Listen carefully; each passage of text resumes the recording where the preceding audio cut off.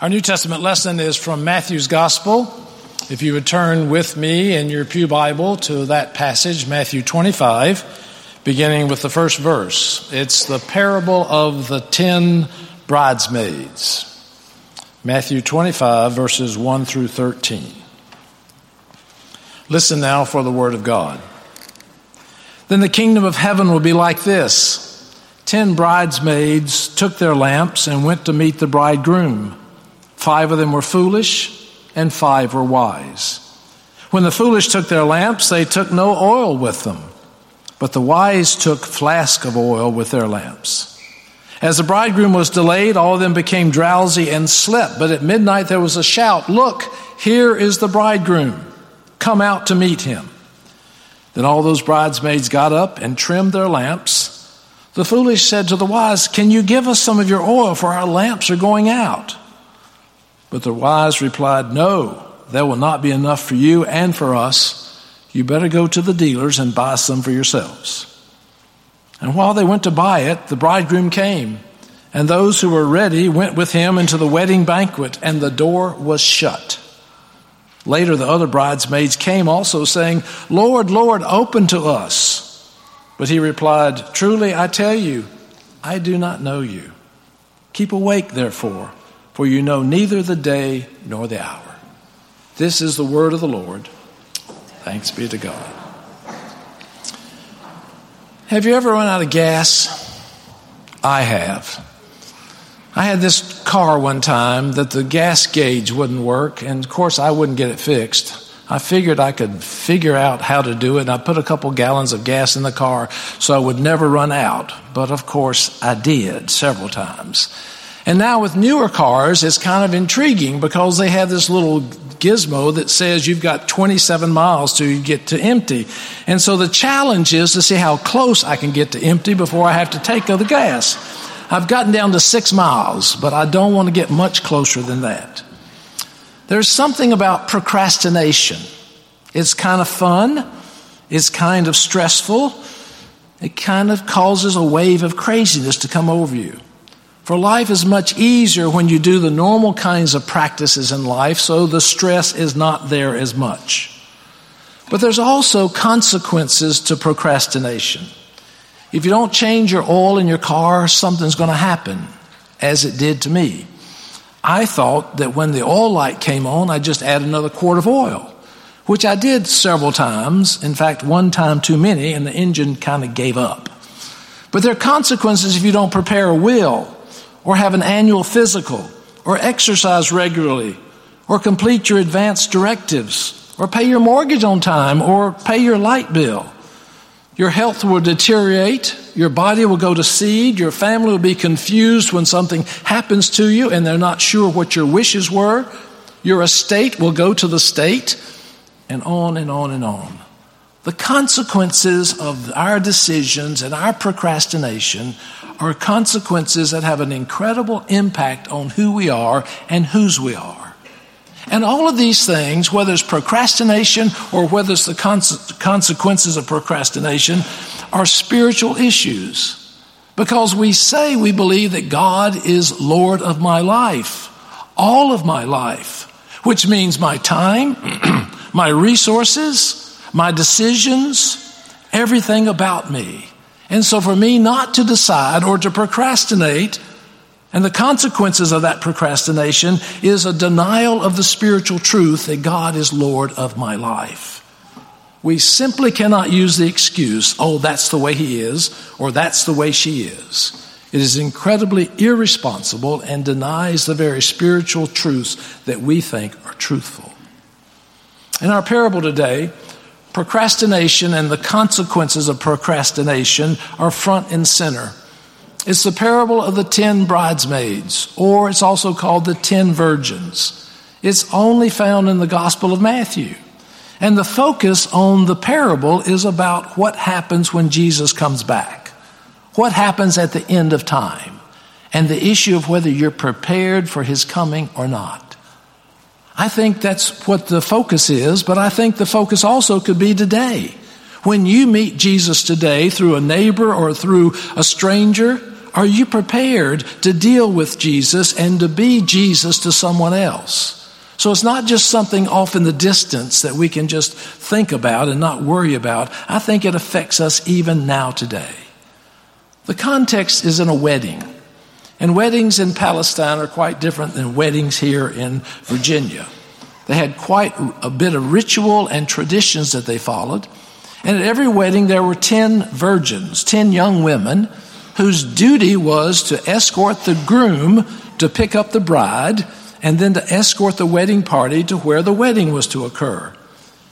They went through these narrow streets in Palestine, and this past week we learned about the narrow streets, no street lights, of course, and the several people from this congregation have just been to the Holy Land, and they showed us some pictures of those narrow streets. So narrow, I wondered if 2 people could get by them at all. But it was important that there be light for the wedding party to get to the wedding. So the bridesmaids had a very important function. They literally lit the way for the bridegroom and the bride to go to the wedding venue. Now, their lamps were not like lamps that we think about. They were probably a stick with a rag on the end of it that was soaked in oil, and that was what caused like a torch to go down through these narrow streets. It lit the travel path. As you know from the story, 5 were wise and 5 were foolish. The wise women had not procrastinated.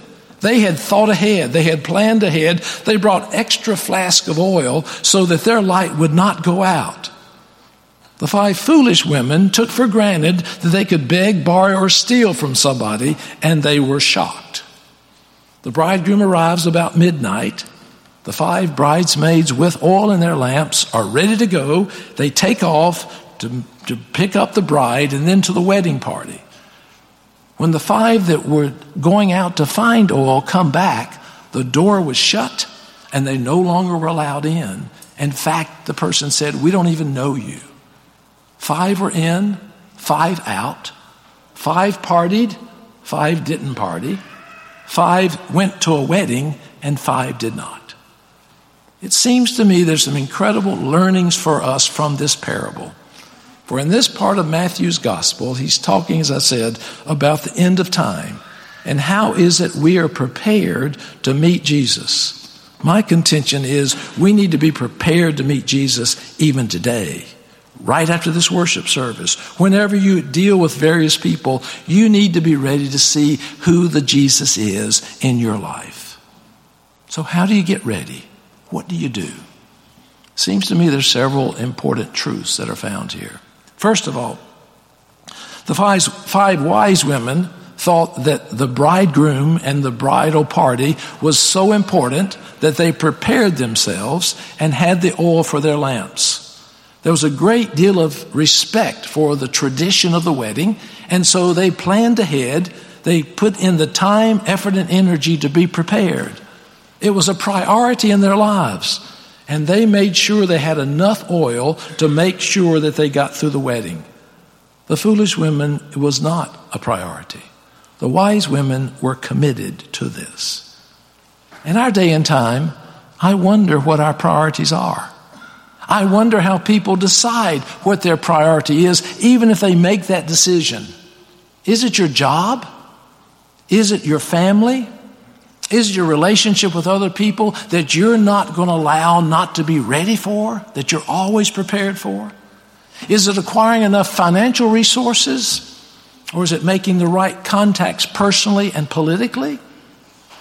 Is it always trying to figure out how to outdo the competition? What is your priority in your life? I wonder where people set priorities in our day and time anymore. Do we ever take time to define what's really important to us? Or do we go just from day to day?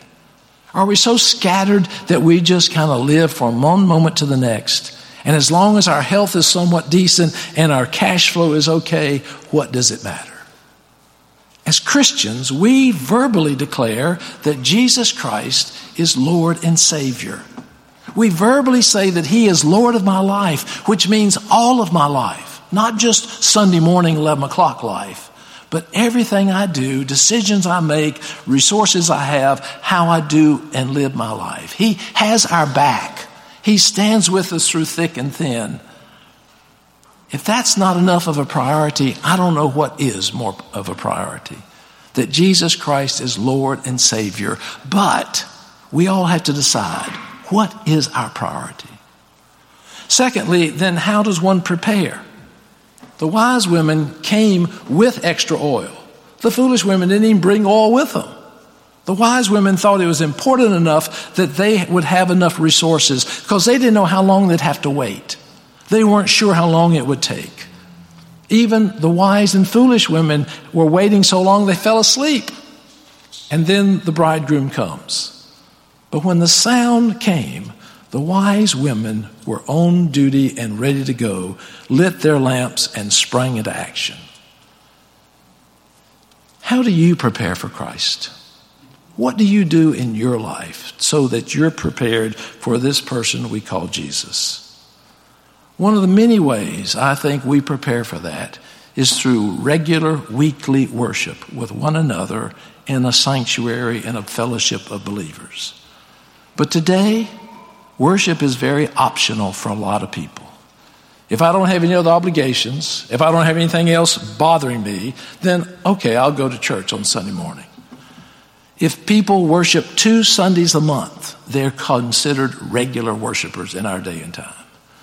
As a kid, we had no excuse not to go to worship and Sunday school. You almost had to be on your deathbed because mom and daddy wouldn't let us say no. I think First Church Richmond is typical. I see in this congregation almost every week a different congregation. And I haven't been here that long. But with a congregation of over 1,200 members, our worship attendance is pitiful in terms of people coming to worship. And this worship service is a magnificent worship service. I mean, I can show you some worship services. I've been around some of them that you wouldn't want to go to. But with great music, great liturgy, with a warm sense in this congregation, this is a critical part of who we are as we come together to support one another and to fill our flask with our oil so that we can go out week after week. When a new pastor comes, it is going to be crucial that you're here as the body of Christ to worship with one another, not because who's standing here, but because you believe in Jesus Christ and because Jesus Christ is your priority. And part of that filling our oil flask is the nurturing and supporting of each other, of greeting each other on a Sunday morning and glad to see you helps to nurture and support us spiritually. Participating in study groups is a way to get to know Jesus Christ in a deeper way. Serving with us in Caritas in a week or so is another way to be blessed with people who have far less than we have. It is all of us which fills our flask of oil so that our light will shine and so that we have purpose and meaning to life instead of just coming to a worship service and going home. We have to be committed and supportive and unified. Barbara Lundblad tells a story about a friend of hers who lost a son at an early young age from cancer. They were overwhelmed with grief. But they said, we went to church, but we couldn't sing. But they kept going to church week after week after week. We let others sing for us, and we listened until we could begin to sing again. It was that great cloud of witnesses surrounding this family that carried them when they couldn't carry themselves. That's what church is about, to help us keep our light burning so that we are a witness for the sake of Jesus Christ. You have to have a priority in life, and I trust Jesus Christ is your priority. You've got to make a commitment to prepare to keep your light shining. But finally comes the question, what oil do you need? What oil do you need for your light to shine so that you can be a servant of Jesus Christ? What is missing in your life? What's not there that you need? Some people would say it's love. Experiencing love and loving other people, realizing it's not about me, but really is about giving of my life. Realizing it's not about holding on to everything I want, but sharing that with others so that we know what agape love really is. Some say it's faith that they need. That is trusting in God, realizing that the promises of God are real.